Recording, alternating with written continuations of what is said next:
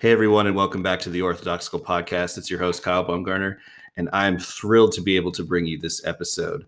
I got to talk with Josh Proctor Guzman, who is a minister with the Christian and Missionary Alliance in North America. He has also done a lot of really amazing work with an organization called Posture Shift, which is a ministry that seeks to help churches that hold a traditional view of marriage and sexual ethics become more welcoming and accepting and really a safe place for LGBTQ plus members in their church. Josh is a super smart and thoughtful dude, but also incredibly compassionate and wise. And I'm just grateful for his story and his insights that he shares. He also has a podcast that he hosts called Life on Side B, which you all should definitely check out when you get the chance. And yeah, we will jump right into this podcast episode with Josh Proctor Guzman.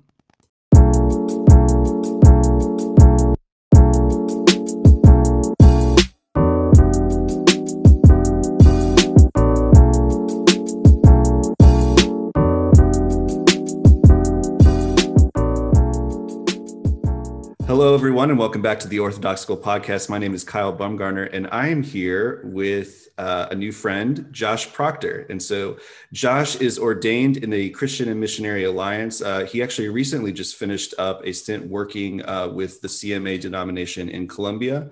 And he has previously worked for Posture Shift, which is an organization that works with churches and helping them better minister and serve their LGBT plus members. And Josh is also the host of the Life on Side B podcast, which you should definitely check out if you're listening to this. They do some really great work. They have some really great important conversations. Definitely check them out. So Josh, thanks for coming on the podcast. Thank you so much for having me. It's really exciting. Yeah, with my bio, you've caught me at the weirdest time when I have ended so many of my endeavors to the point where I'm unemployed. So my resume probably doesn't sound as exciting with all of that. I didn't want to tell everyone that you were unemployed, but now you just did. So I'm glad that you brought it up and not me. Like I said, I'm probably the most random person, like most relaxed person ever with this stuff. But yes, I am transitioning into new roles. So it's very exciting. But yeah, I love the CMA, ordained with the CMA, and still Posture Shift is my home and my family as well. So I'm glad to be here with you. Well, thank you. Josh, can you just, to start off, give us a brief overview of your sort of spiritual and theological journey, sort of where you've been, where you find yourself now, and all the fun stuff in between? Yeah, it's been quite a journey. I grew up in a Southern Baptist family, youngest of 5. And a lot of my spiritual journey is connected also to my journey of understanding myself and my sexuality. Mm-hmm. I knew I was gay from very early on, about 4th grade. And my parents found out about me being gay from a very early age as well. And so a lot of my faith journey is tied to I went through conversion therapy 8 times in my life. Wow. Yeah, some of that was forced, other ones were chosen. And when I say chosen, was more of, I didn't really know another option. You were told many times, those of us who are LGBT that are raised in the conservative church are given this idea of, you are either try to become straight to follow Jesus, or you're gay and you hate God. Like those are your options. Yeah. And a lot of that in my story got mixed going in between times of conversion therapy, trying to become straight. And then when I realized it wouldn't happen, going to live the quote unquote gay lifestyle, as we're told, and getting involved in just a much more dark life of as I just kind of rejected God and was like, I'm just going to do what I want. So as I kind of stood between these two polar ideas, I finally came to a place of accepting God and being like, God, I need you in my life. Mm-hmm. And I know that that's true, but I don't know what to do about this whole area of my sexuality, because I know that these two extremes that I've been presented with don't work. Mm. And for a while, I found myself in affirming communities as what we call a side A Christian, meaning that, you know, I believed that God blessed gay marriage and sexual relationships. And then was in an amazing relationship with a guy for a while, but then had an experience with God where I felt he was calling me to give that relationship over to him and to follow him into celibacy. And I didn't know what that meant. I didn't know where this fit. Again, all I knew was ex-gay, or you just like reject God or anything in those things. So I gave up my relationship with that I was in at the time. And it was probably one of the hardest things in my life that I've ever done. Yeah. But it was also one of probably the most intimate times of my life with God, because he dealt with my anger, he dealt with my raw emotions, everything I took before God. And since after that, for a while, I went through a period where I said, I'm just not going to deal with this. Like, it's just not, we're done. I'm just going to like follow God, not have sex. And that's it. Like, that's just the rest of my life. Right. Yeah. You know, great principles to live by. And so I lived like that for a while. And that's when I got involved in the Christian Missionary Alliance and began working. And I just, you know, grew in my faith. But then when the pole shooting happened in Orlando, it really impacted me a lot. And I was a kid, I was living in Colombia, South America. As I said, working with the Alliance, and I just felt God tugging at my heart. Your community needs you. And I was like, I'm a kid in Colombia. Like, what am I going to do? You know, I don't even know what I believe on this stuff like anymore. And I don't know what I'm going to do in any of that. And then later on, I was doing a class I was doing my master's in Old Testament and Hebrew at a university in New York called Nyack College. And I was up there for an intensive class one year. And I was walking through Manhattan because I visited the city while I was on there. And I noticed I went into Chelsea and Hell's Kitchen, which is a predominantly gay area of Manhattan. And I noticed I couldn't see any churches. I saw churches in other areas of the city, but I didn't see them there. And I took it to one of my professors who noticed I was like really bothered by this. And he said, I explained what happened, and I was really annoyed by this fact. And he goes, well, the gay community doesn't want the gospel. And I was like, so you don't go? Like, that makes no sense. Like, if we applied this to missions in the Middle East, oh, the Muslims don't want the gospel. Yeah, exactly. So we're just not going to go. Like, no, you don't do that. The gospel's for everyone, no matter whether we want to share it with them or not. And so for me, that pushed me to go, I need to do something. And people are dying, like what happened in the pulse shooting.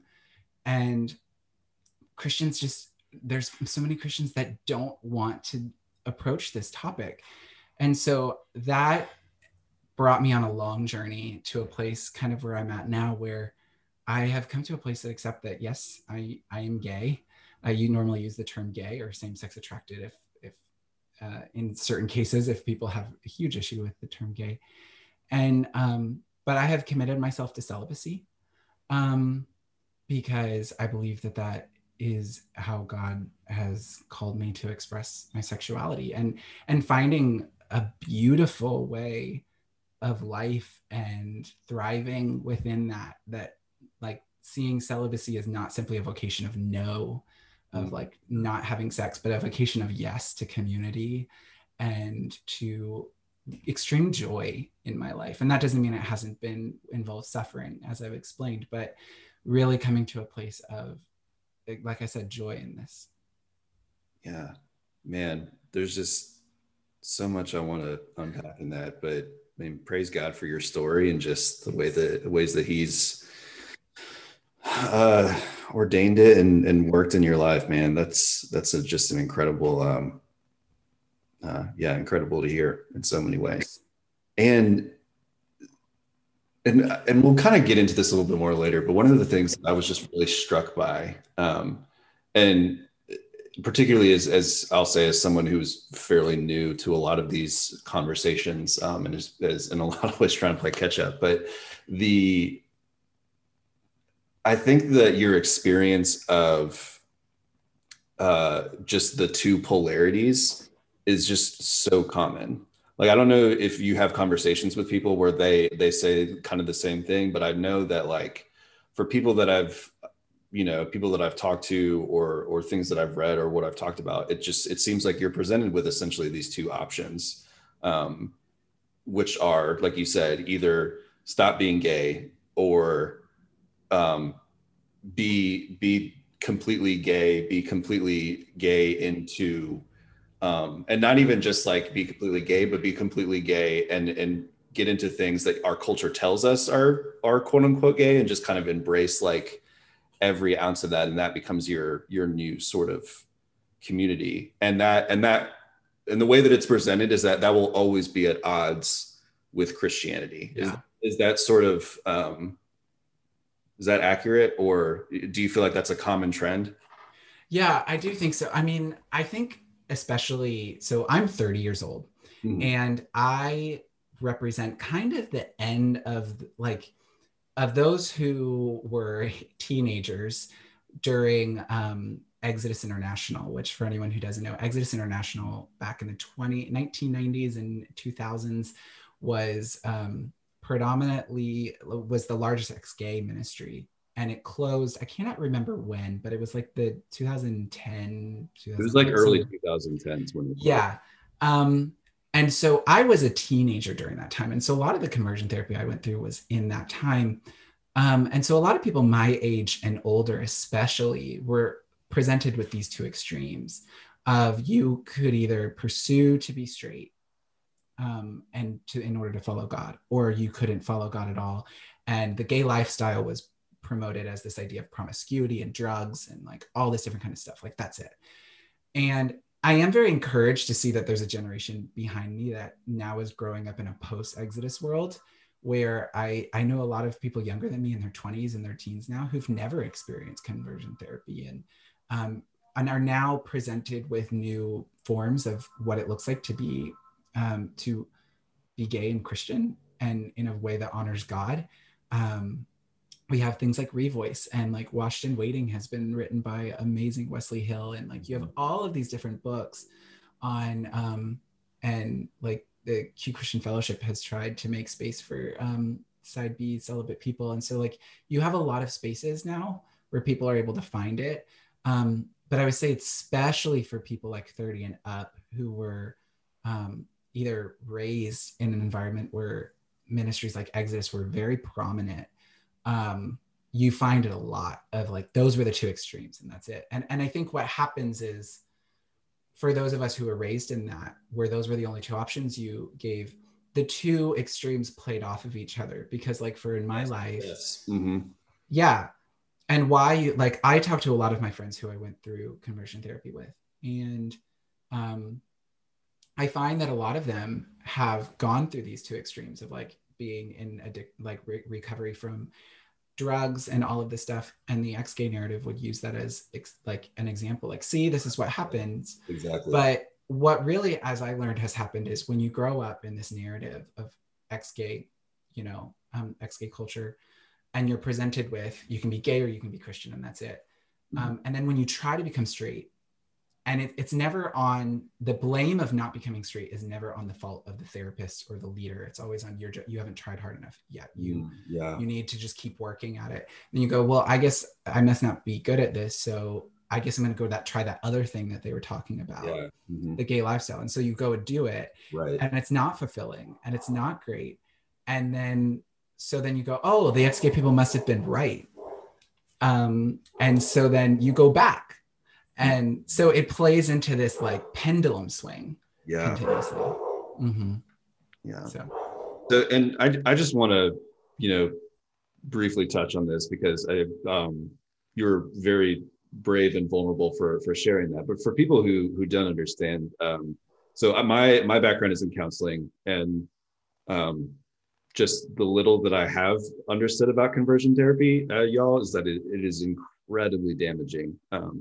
And not only that, but it doesn't work. They've done a lot of like longitudinal studies on it, just tracking kind of particularly organizations like Exodus International, where um, they've had people, they've just kind of followed up with people over time, and most of the time, the stated goal of making people straight was never achieved. And so now it makes me happy to hear that there are conversations being had about like, okay, like this isn't working. It's actually incredibly harmful. It's psychologically damaging in many ways.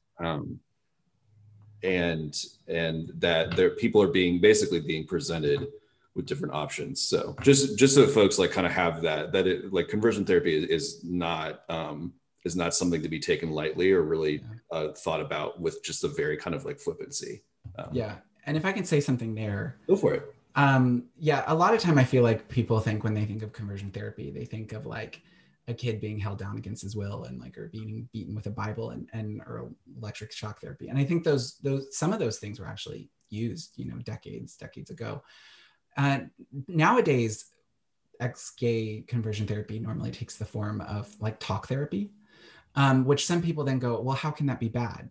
Like if you're just talking with someone, and I think the issue is not within the methods, but as you said, within the promises, because many times there comes with this promise that if you go about these ways, that this is going to be the result, and there is an over heightened expectation of what that result would be.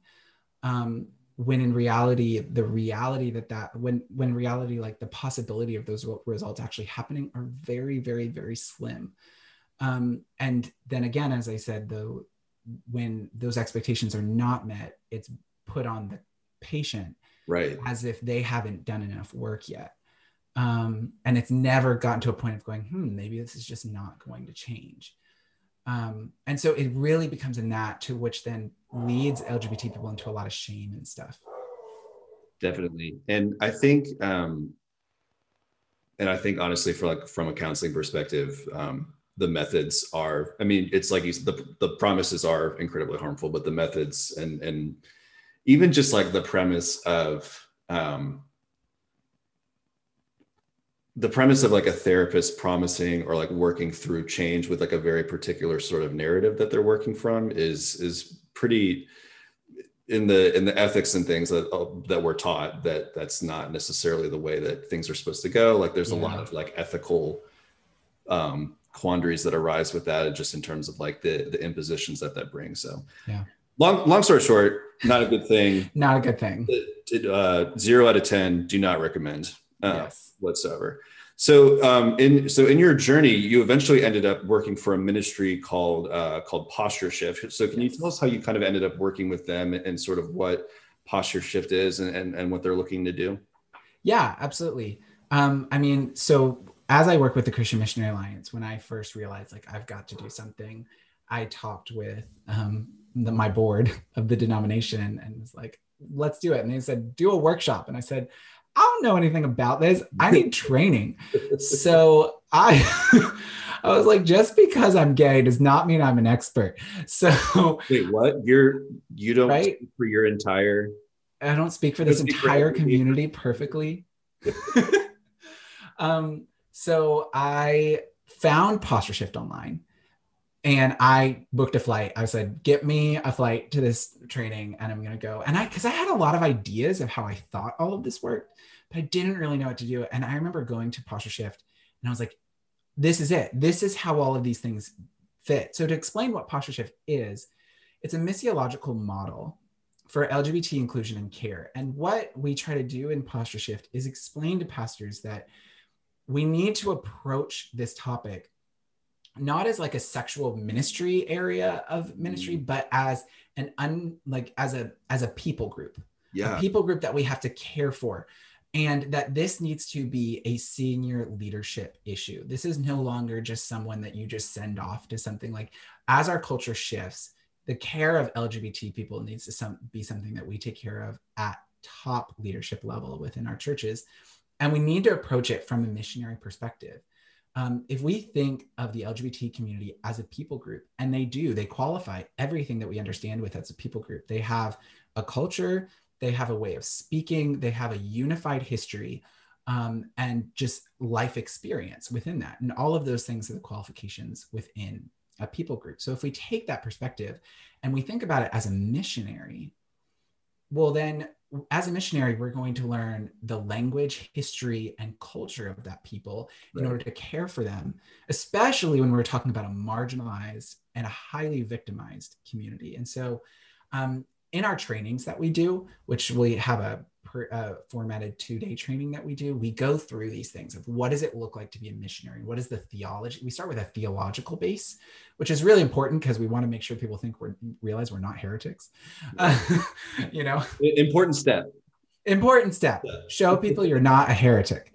And then from that, we look into what is the history of the LGBT community. And what we really try to show is there's a lot of historic trauma within the LGBT community that may not have been placed on a single person, but they inherit from their community. And the church plays a huge part in that, of having brought that upon the community. Yeah. And then we look at the culture, and with culture, we don't mean like drag queens or anything like that, though, you know, that can be part of it. But we look at what does it look like to grow up gay? What does a child go through as they're discovering their sexuality or their gender identity? And how does that play into their spiritual development? And then the last one is language. You know, when a missionary is going to a people group, they learn to speak the language of that people. They don't expect the people group to learn their language. No, they learn the language, and they learn how to not only translate the gospel into another language, but translate it into the culture and explain it in this way. Yeah. And so we need to then, even though we may speak the same language, English or Spanish or whatever language, we have to speak the language of LGBT people. And so many times, one of the biggest things I find that happens between Christians and LGBT people is that, you know, communication only works when both people in the conversation have the same meaning connected to the words. Yeah. And the LGBT community in the church has very different meanings connected to a lot of these words, like gay and like all of these different things. And even just the words of the church, like same-sex attracted or gay lifestyle, or all of these things mean two very different things between the community. Right. And I think a lot of times what happens is the church says, well, why is it our responsibility to change the way we talk? And it's like, because we're the missionaries. We are the ones who must humble. If we believe in the outreach of the gospel and the importance of putting the gospel before every single person, then we have to humble ourselves and go and meet people where they're at. And we can't expect people to meet us where we are. Yeah, that's so good, man. That's so good. And the missiological framework, I think, is because I think to your point or to your earlier story where, you know, you're in this neighborhood in Manhattan and there's no churches, it's because people haven't, or that like people don't want the gospel. The thing is like, it's like you said, not only is the gospel for everybody, I believe that like deep down, everybody really is longing for the gospel. They just don't realize it. Yes. And the reason, and so it becomes incumbent upon us then to like take the posture of people that are going to learn and grow and try to understand. Like, I mean, it's like you said, for literally any other group of people, we would not like, we would never think like, oh, we're just going to run up in there and like say this, or like, oh, we just need to not like, it's like, we're going to cut our losses kind of thing. Like, that's just like, that's crazy that we would say something like that, particularly as people of God. And so the missiological framework, I think, is just a really cool way of framing kind of what ministry looks like for queer folks. Yeah, I think that this is a huge thing. Like, this also kind of connects to when I, you know, being a member of the Christian Missionary Alliance, our big area, as our name says, is missions. You know, that's our focus. Right. We do, you know, international missions a lot.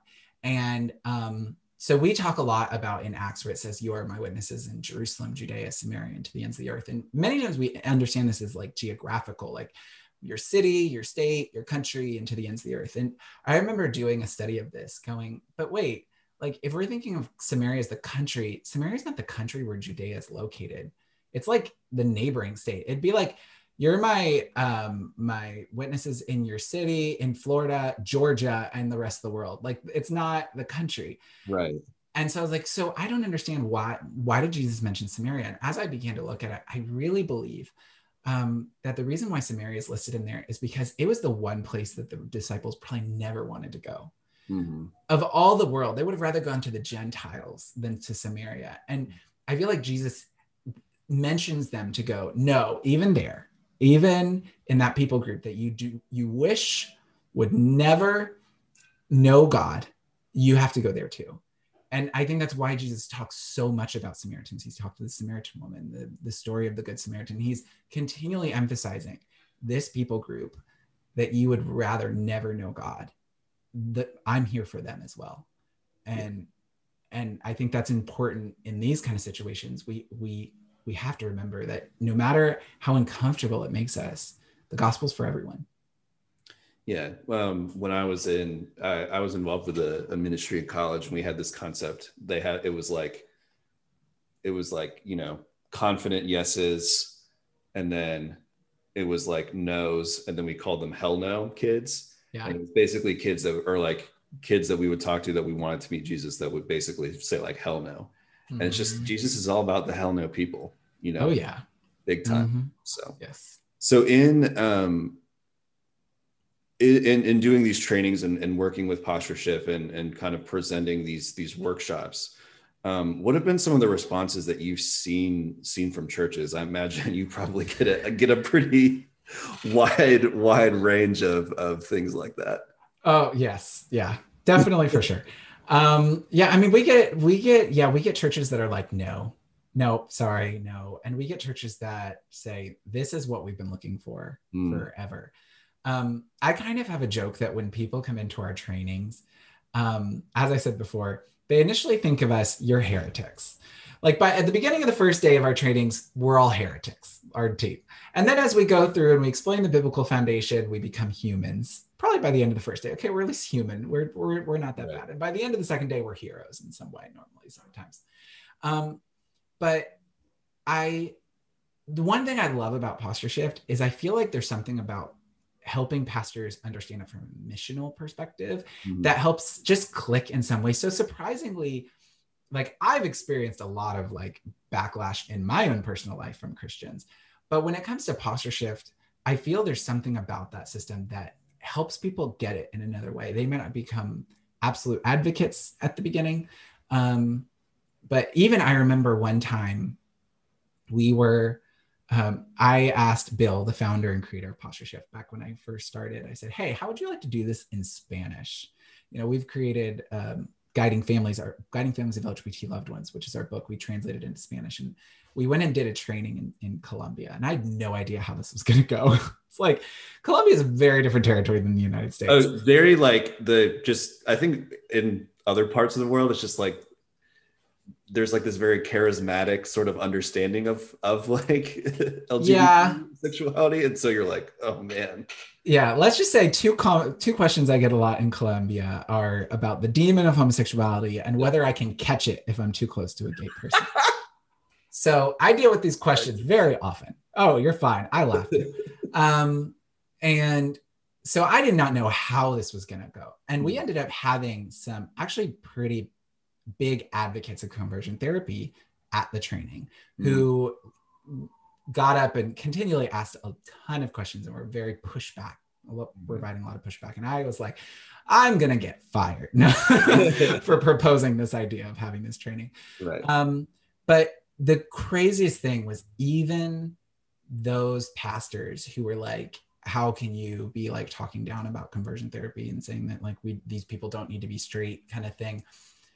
We had like two of them come up to us at the end and was like, this is the best training I've ever seen. And it really helped them see the damage of what the format of how they were doing was actually causing to LGBT people. There's something about helping pastors see it from a missionary perspective that just helps click it. And I mean, I could go on with story. We've seen so many churches that have really embodied this. Another one that I would just say is my other favorite one that was we did a training for a church in Orlando, First Baptist of Orlando, actually. And we were doing trainings there, and we got to hear about how something that they don't talk about, they don't announce this, they don't use this as publicity, but they shared it with us. And it really impacted me as someone who was impacted by the Pulse shooting after the Pulse shooting, which the Pulse shooting happened on Latino night at the Pulse nightclub. So it was mostly Latinos that died. And so the city of Orlando called First Baptist Orlando saying, you have a Spanish ministry. We need people to minister to the families of these, the people who died, because most of them only spoke Spanish. Yeah. And many of them ended up where they actually had an opportunity to go in and care for these families.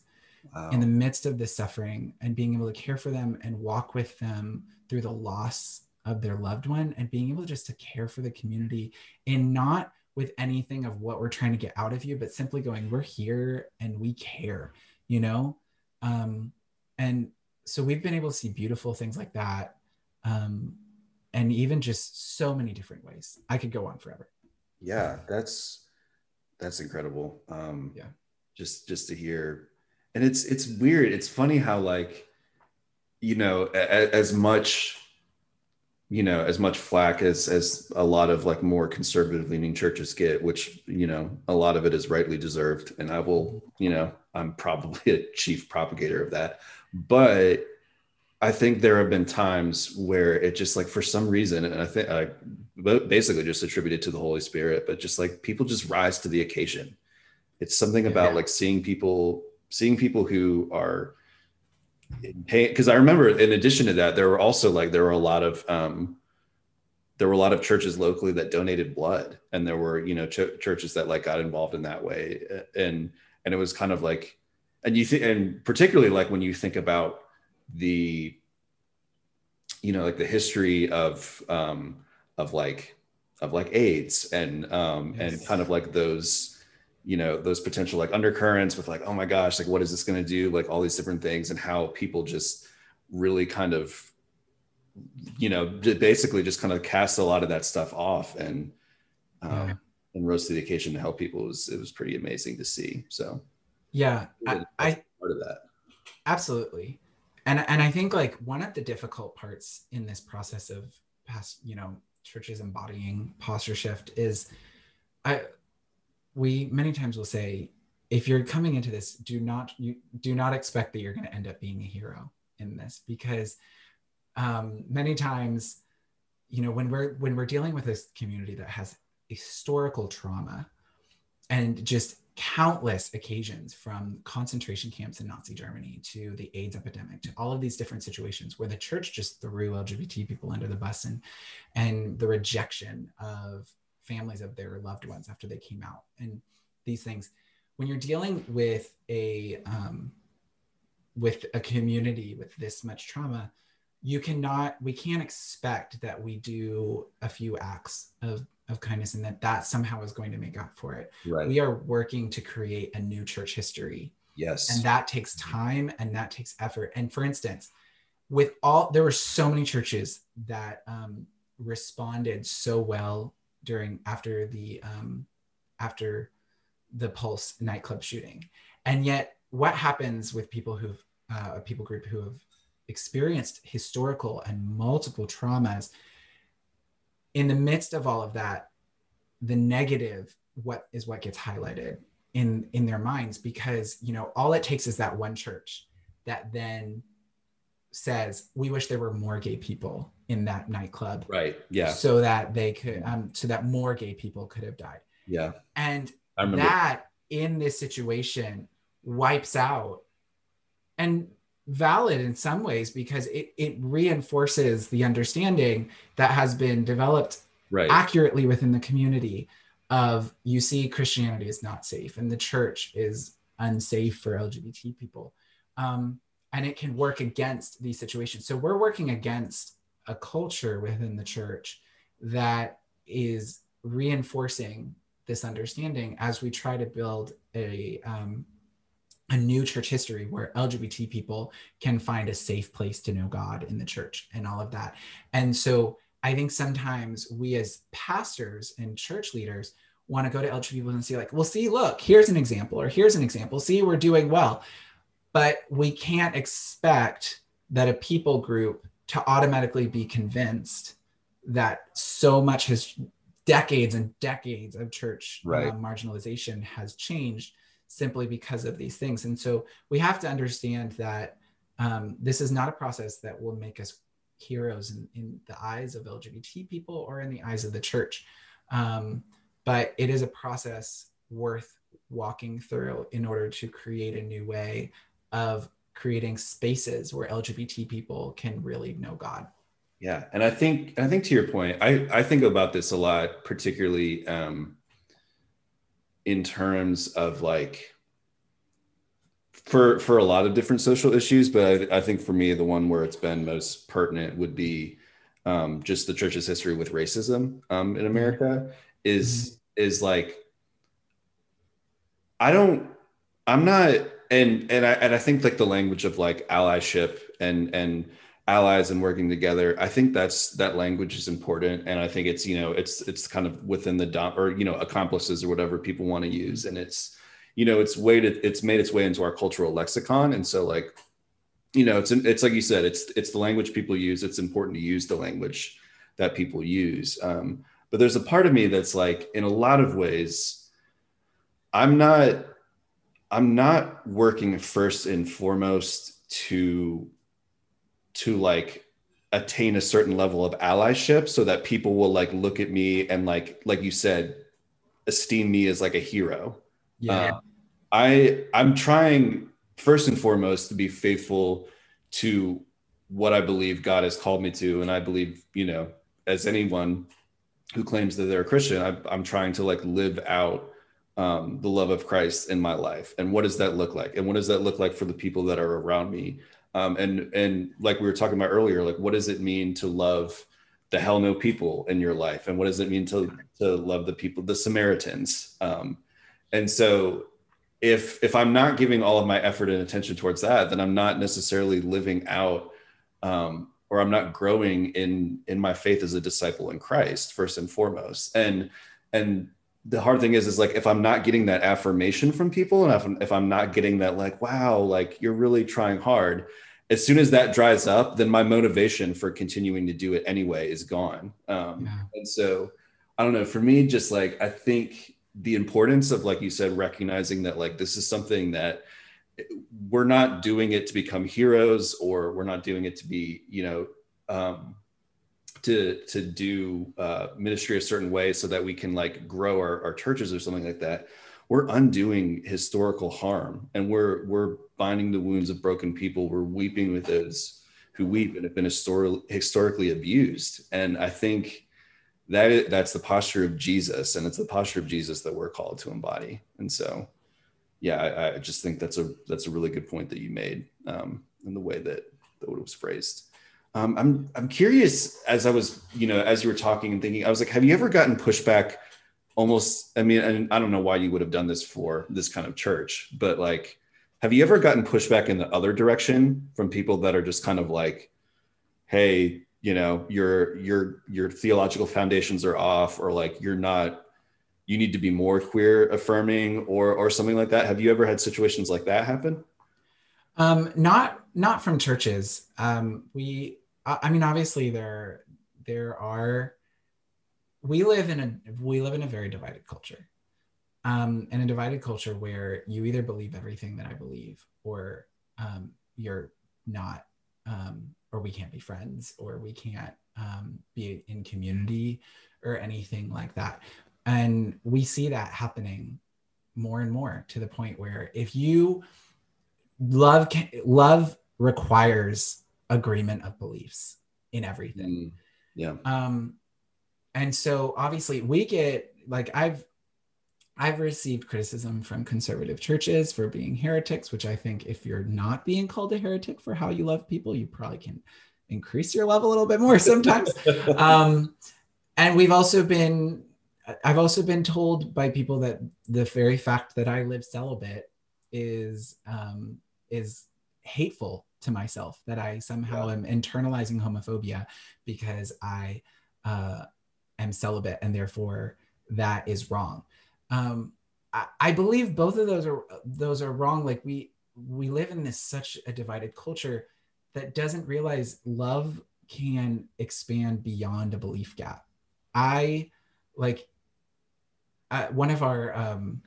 One of the co-hosts of the Life on Site B podcast, Grant Hartley, has said in one of our recent episodes, Queer treasure. Oh yes, the queer treasure himself. Treasure. Love him.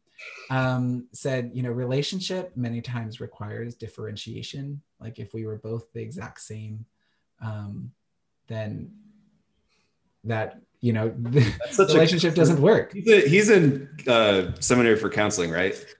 I think so. I can't remember exactly what counseling comment. Right? Yeah. That's so hard. And it's something where I have received pushback on the other side of people going, oh wow, so you just hate yourself by being celibate. You just hate yourself. Or you hate queer people simply for the fact of believing what you believe. And I'm like, no, that's not true. And I believe that we can have love across a spectrum of belief. And it does not require that we believe every single thing in agreement. But I do think that what it does require is that even if I have never harmed an LGBT person in my life, and even though I am LGBT, my association with the conservative church requires that I acknowledge my part in being associated with an organization that has historically been responsible for that marginalization. Yeah. And therefore I have to acknowledge that, and I have to accept that and accept my association with that. And I have to understand that we have to start from that place of acknowledging that before we can work anywhere else. Right. Yeah, for sure. So in addition to, like you said, you were talking about the presentation of this kind of ministry as like a missiological framework. What are some other things that you've found to be effective in helping churches love and serve their LGBTQ plus members better?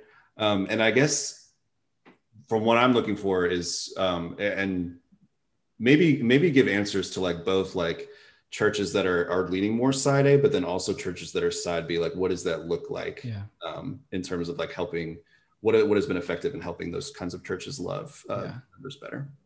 Yeah, connected to that, I think this is like a very big thing that we've run into. It's very interesting how I've even had before had side A churches come up to us and being like, hey, can you train us how to love LGBT people? And we're like, wait, what?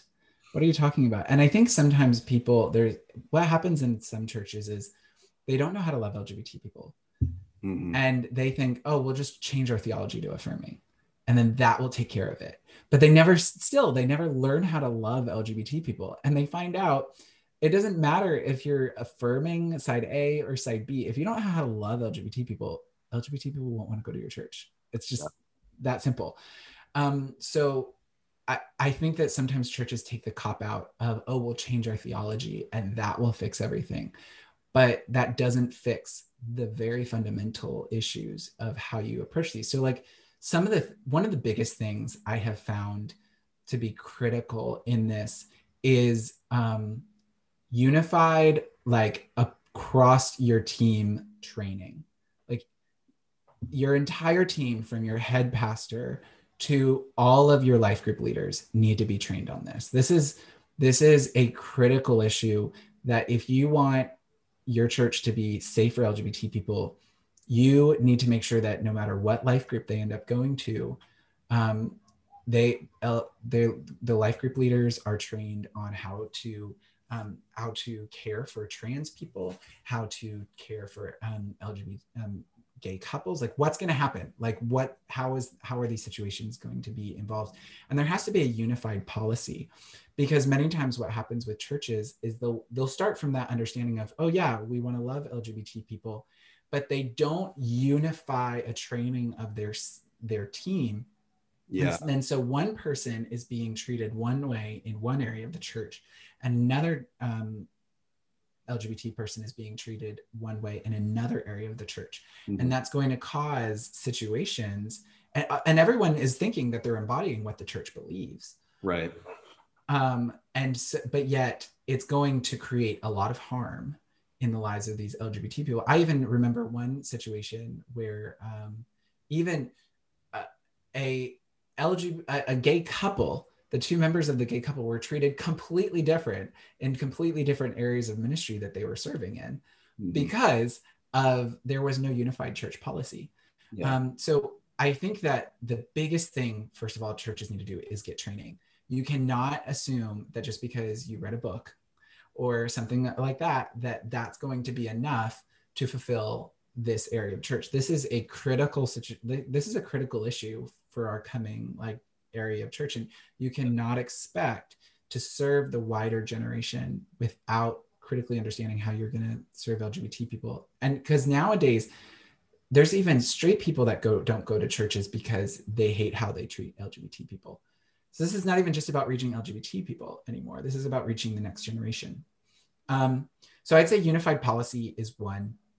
I would say the other one is talk about it. Like another thing many churches do is we're just never going to talk about it. We'll love LGBT people, but we're never going to talk about it. And then this can cause a few different issues. One, it can cause an issue of bait and switch, where LGBT people will come to your church. They can't find a clear answer on what your theology is. And then they end up being there for 2 years. And then they realize they can't be in a certain area, or they can't serve in a certain area, or they can't do a certain thing, or you're not going to officiate a wedding after they've invested 2 years of their lives in this community. Right. And I'm not saying that we have to put things on websites. I think there's also complications with putting a statement on a website, especially if you haven't gotten training. But there has to be communication, and making sure that any LGBT person can come into your church and be able to understand what you believe, and teaching your church on what this means, and all this. And I don't think that just means talking about LGBT people, but I think that means talking about sexuality and community. Because then the other thing I would say connected to that is we have to address the idolatry of marriage in our churches. Yes. Holy balls. Yes. Yeah. And I think that that's an issue that's also in society, because I think that's an issue in the broader LGBT community. There is a extreme issue in our broader community, broader culture. It's not even just the LGBT community, broader culture, and the church is infected with it, that the only way to have thriving community is in a sexual relationship. And if you are not in a sexual relationship, you are being kept from true community and true belonging and true intimacy. You're being harmed, you're being harmed. You're not being essentially dude, I'm so glad you brought this up, because I think this is just such a huge issue of it's huge. And there's even a part of me that wonders if the amount of pain that really everyone, but particularly LGBTQ plus people feel could have, there would still be some pain there, but I wonder how much of it could have been minimized if they weren't just repeatedly inundated with the idea that marriage and sexual love is the thing that fulfills you and is the thing that grows you. And the crazy thing is that we expect that from our culture. We expect that to be do whatever you want, live your life. Yeah. You are your own kind of, that sort of thing. But the thing is we do that in the church all the time, with how much we hold it up, and it's it's almost like you said, it's kind of like a bait and switch thing too, where it's we hold it up as it's just one path of many, blah blah blah, but then every ministry is kind of geared towards this, and all of your examples are based around the idea of marriage. And it's hard because it's we believe in the goodness of family, but it's we believe in the goodness of a particular version of family that isn't always going to be the case for all members of our church. Yeah, exactly. And we worship a God who decided that the perfect way to embody himself in a human was a 30-year-old single man. Right. Like, this is a huge issue in our church. Like that guy would probably get thrown, like a 30-year-old single man who came to a church would probably get like the He'd police. never get hired as a Yeah, I was pastor. gonna say he would never, like they'd be like, "What's wrong with you?" Or like, what's your end game here? Yeah. Yeah. I think we need in the church, if we really want to, well, first, a few things. First of all, we cannot put the pressure of celibacy on LGBT people in our church until we're willing to put that pressure on straight people. 100%. Until you're willing to talk to the straight people in your church and saying, hey, you need to discern whether God has called you to celibacy. We don't. We automatically assume straight people are going to get married. And until we begin to work a deeper theology of singleness and celibacy that affects the entire community, not just LGBT people, we cannot put that pressure on LGBT people, because it cannot just be on LGBT people, the pressure of celibacy. And we need to see it not just simply as a pressure, but as an opportunity for community. Like I said, it's been a rough road to get where I'm at, but honestly, I don't even want to be married now after I've gone through the work of really cultivating what community is and developing the community I have. I love my community. I'm happy where I am, but I never would have done that without pushing through and looking through what does it mean to be celibate.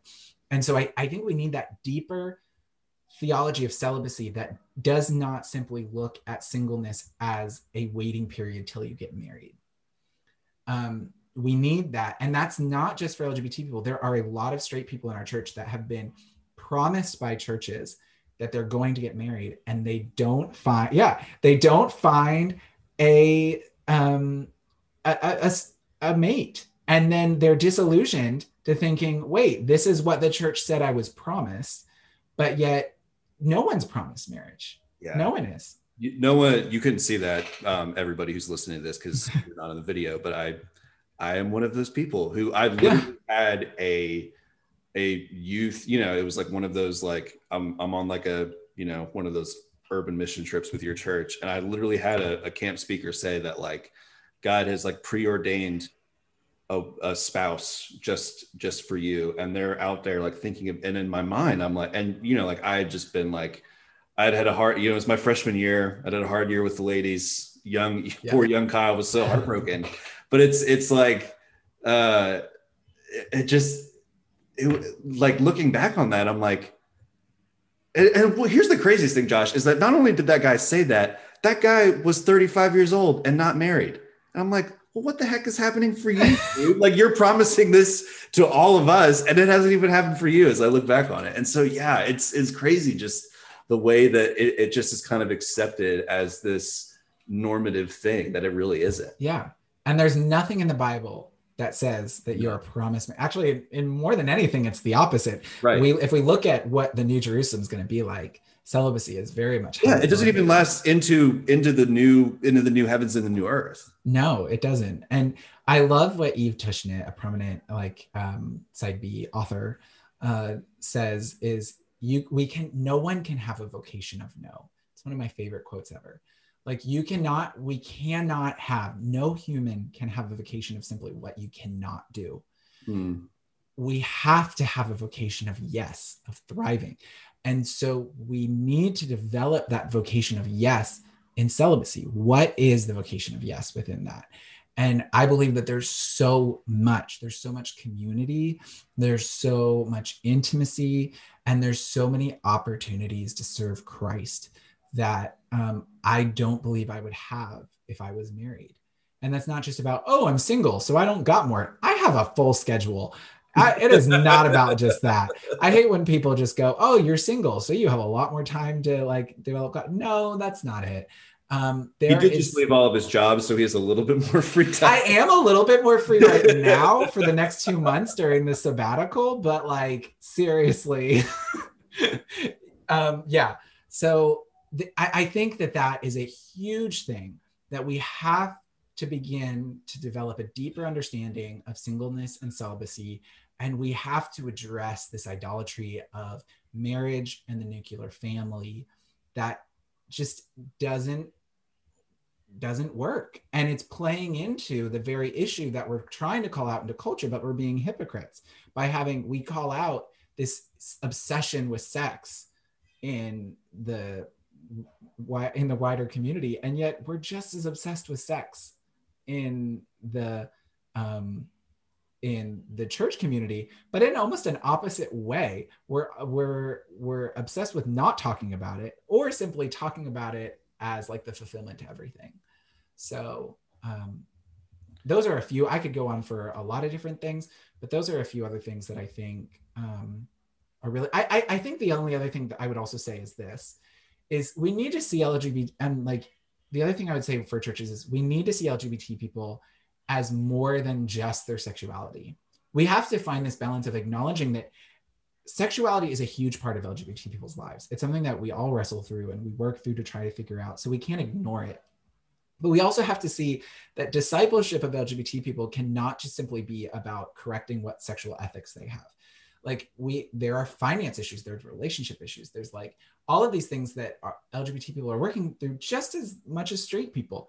And so we have to see discipleship of LGBT people as much broader than deciding who they can have sex with and who they can't, or whether they can transition, trans people, or whether they can, like, that cannot be just the prominent thing that we're always talking about with LGBT people. We need to see them as image bearers of God and holistic people as we do with straight people. Mm-hmm. Yeah, I think that's such an important point. It's, again, I think it's often, the phrase is often repeated in like anti-racism, that like, such and such people are, whoever it is, Black people are not a monolith, or Latino people are not a monolith. And this thing, I mean, there's like four initially different letters, and then you have the plus, which is like all these other different things. Yeah. Then you have I, A, Q, P, right. like so many others. Yeah, right. And so it's like, well, clearly you're not dealing with a monolith. You're dealing with so many different things. And so if you try to take this like one size all approach to it and understand and not recognize that like a trans person is having way different issues than a lesbian person who's having different issues from a bi person who's having different issues from an intersex person. Yeah. And just not, and kind of lumping that together, then you're not going to be providing the discipleship or the resources that the church is called to provide in a way that's beneficial. Yeah. I think with that, like a lot of people think of the LGBT community as a monolith, but they don't realize that it's literally the complete opposite. There's very little that the LGBT community actually shares with each other. That's why there's a lot of times actually a lot of fighting in the LGBT community and a lot of divisiveness. And like gay people normally are not very nice to trans people, and trans people are normally marginalized a lot within the LGBT community. And I think it comes down to really the only thing that unites the LGBT community, maybe not the only thing, but the main thing is rejection, marginalization. Mm-hmm. That's what's brought the community together, is they all have suffered the understanding of marginalization and rejection.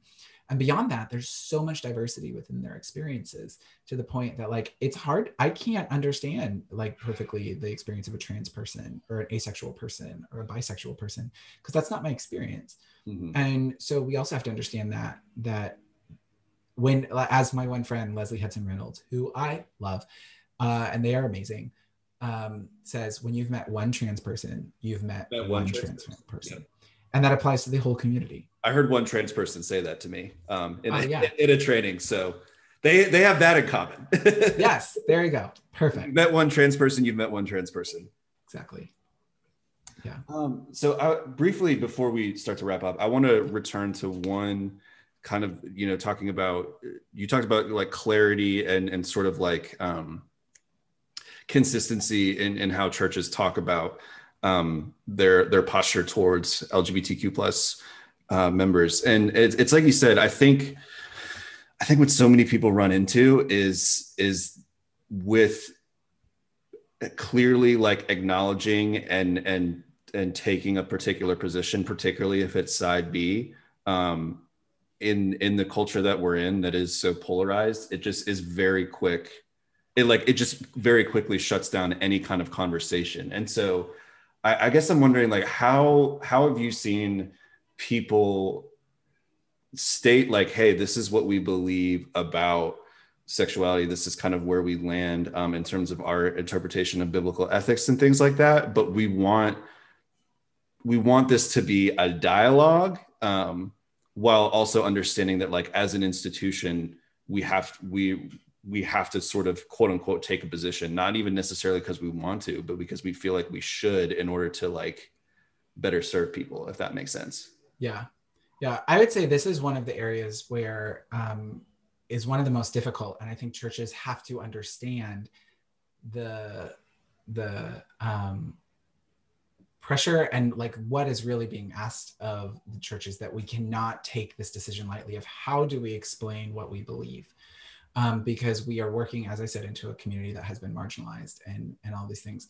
I think that's one of the reasons why I'm not firmly on this, and who knows, if you were to ask me in a few years, I might change my perspective on this, but I don't always believe that a written statement on a website is the perfect way to do it, because I feel like writing with something so nuanced as this, especially if you haven't gotten training, and especially if you haven't like included the queer people within your community like into the statement, it can cause more harm than help. And it can just stop conversations altogether. I have seen multiple other ways that churches have communicated, whether by when they did a series on sexuality, like I've seen one church that had like a series on their website of like culture talks where they talked about race and they talked about sexuality, and they put these talks on their website. So if you wanted to hear a little bit more of the dialogue, and I think if you are able to put some of those kind of conversations that have happened, if you especially put it in a conversation kind of way, being able to put that on a website, something that's easily accessible. I would say if we put something to the place of like, we decide we need to put something on our website, then we have to understand the huge pressure of what we're putting into whatever gets put on the website. Because once it's there, and if we try to change it, we also might get pushback from the conservative side as if we're changing our beliefs. Right. But then if we decide not to put something on our website, I think we also need to understand the huge job that we have to make sure that we are clearly communicating in an easily accessible way what we believe. And I think some of that comes from, again, just the humble posture of wanting to more listen to LGBT people and understanding, and like when those conversations happen, however it is, whether it's from the pulpit or in one-on-one conversation or however that happens, that it's taking a posture of wanting to get to know people, of being honest. This is what we believe, but yet we want to hear you, and I want to get to know you as a person. And I am not here to simply tell you what to do with your life. I am here to walk with you and to grow with you. You know, like one of the most impactful things that a pastor ever did to me was when I was in high school, and I was literally fed up with churches, and I went to a new church because I'd just been kicked out of the previous one that I was in. And I heard the pastor speak, and I was like, I still get so tired when I have to go to a new church, and I'm like, I don't want to have to start all the conversations over again to make sure that we're on the same page and all of this stuff. And so this time I went up to the pastor afterwards, and I was just like, so I'm gay, deal with it. If you want me to, I can leave. If not, I'm here. And the pastor was just like, well, I don't really know a lot about this, but I'm willing to walk with you, you know? And that started a like a relationship that was really impactful for me. And we didn't always see eye to eye on things, but I think the posture of him saying, I'm not here to just simply tell you what to do, but I'm here to learn from you. You know, I have my understanding, but I want to hear from you. I want to grow with you. If you want to read a book on this topic, let's read it together, and we'll bring both of our questions together. I think taking that posture of saying, you know, for so long, we in the conservative church have been the powerhouse in society with the hammer, smashing everyone else with this hammer.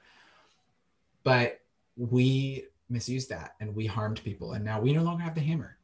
We don't have the hammer in society, and we have to accept that in society, that we as conservative Christians do not have that on topics like sexuality. The hammer now sits in their hands, and we sit humbly in community with this. So I think taking that approach is really where this starts, and there's no easy way to do it. And I think that's where we have to start, is understanding the weight of our position in trying to honor LGBT people with being honest and being humble. Yeah, that's so good. One last quick question before we go. Yeah. I've kept you way over. I'm so sorry. I'm happy to be here longer. You're also so you shouldn't have told me. So I guess my last quick question would be, how do you sort of approach people that kind of view this conversation almost as a non-starter? And we've gotten into, you know, some of the conservative side, which I'm a little bit more well versed in that. Mm-hmm. But like, how do you view it from and I've sort of even more recently just been reading about like sort of trans issues and stuff like that, and I feel like in some of these situations, it's like if you're not like 100% quote unquote affirming of like it's like you said, of every aspect of what that person thinks, then they're just like, well, I'm just not going to talk to you, or I'm just not going to go to your church, kind of thing. So and so I'm wondering, like, for you, it's like how like when you or like when someone says, or like if you're talking to somebody and they're like, and you're like, hey, I'm celibate and this is why I think this, and they're like, well, I can't even have a conversation with you because I think you're fundamentally wrong.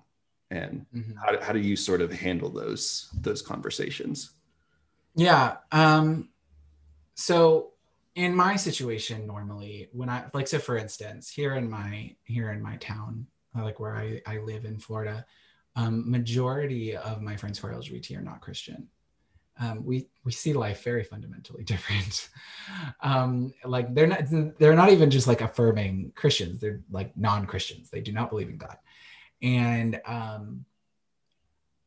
so I know, like, at the beginning of our friendship, it was very difficult because even the very fact that I was a believer was like very weird for them.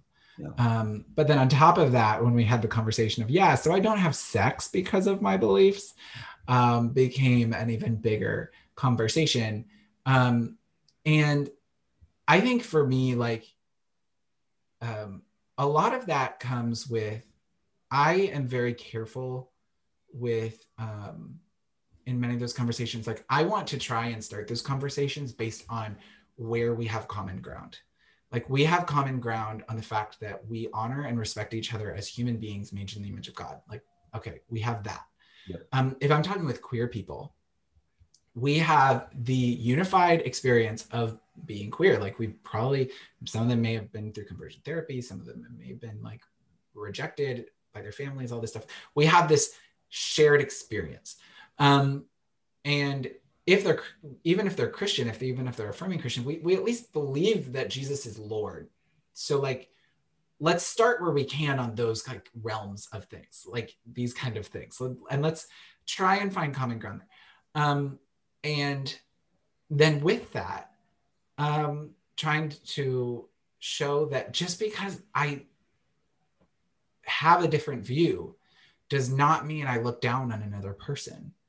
And does not mean that I'm dehumanizing them or any of these kind of things. Like, I love my friends.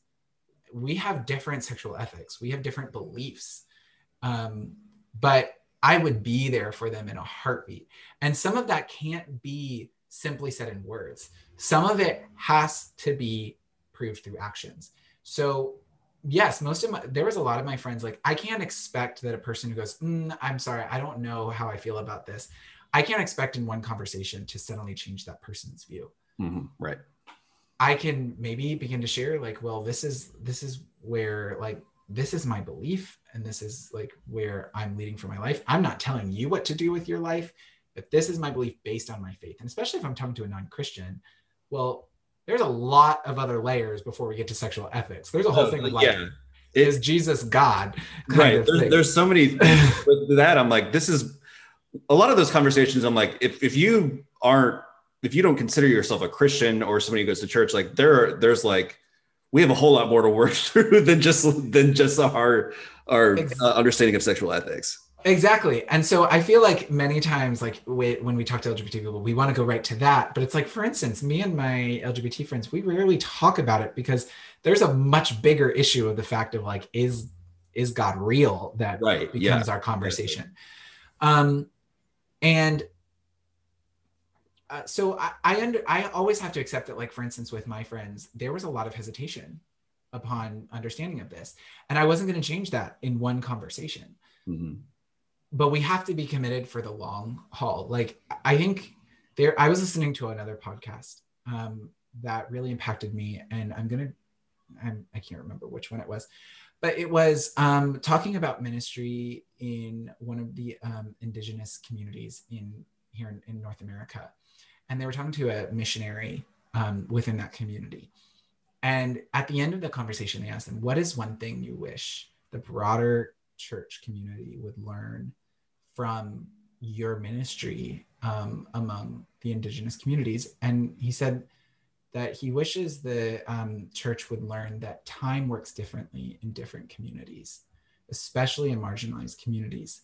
That we, from an American fast-paced society, want to go into a relationship and say, how can I change this person? Which, first of all, is a bad starting place in a relationship. But how can I change this person in 3 years, kind of thing? Mm-hmm. And first of all, if we're starting from trying to just simply change a person, then we're starting on a completely wrong foot. Yes. But then on top of that, when things haven't changed as we want them to in 3 years, we go, okay, well, this isn't working. I'm going to go on to the next person or the next city. And that's why he said, a lot of times missionaries in indigenous communities will just move on and then they make no impact, when really indigenous communities, because of the marginalization that they have experienced and because of just how their culture works, it can take decades to develop those relationships to where they finally trust them. And if you're not willing to put in that amount of time, you're never going to do it. And so, like, we cannot just be simply a people focused on numbers over amount of time. Like, this is not a business. This is a soul winning. Soul winning is probably a bad word too. This is just a ministry of caring for people, of I am going to be in my friends' lives because I want to show them the love of Christ. Yeah. And God is in charge of what that looks like and how it happens, or over what time it happens, and all of this. And I'm not in my friends' lives to change them. I'm in my friends' lives to be the experience of God, to help show the love of God in their lives and allow them to see that God wants a relationship with them. And God's going to work very differently in their lives than he worked in mine. Yeah, it's such a, I think, I can't remember who I was talking about this with. I think it was just a friend of mine she was basically just saying, like, when you think about it, like, so probably like 90% of ministry is just your presence. Yeah. Which is like, people, obviously like hack at that and say like, oh, but you also have to have this and that things. It's like, I think in so many ways, like, the reason why the church didn't have has had such among many reasons why they've had such a animus or a problematic relationship with the LGBTQ community is that they just didn't show up. And other people did, and other people like took that spot and just said like, hey, like we're kind of in this with you, and we're going to go and figure this out. And churches did it. And I think this goes for like so many different issues, not even just issues of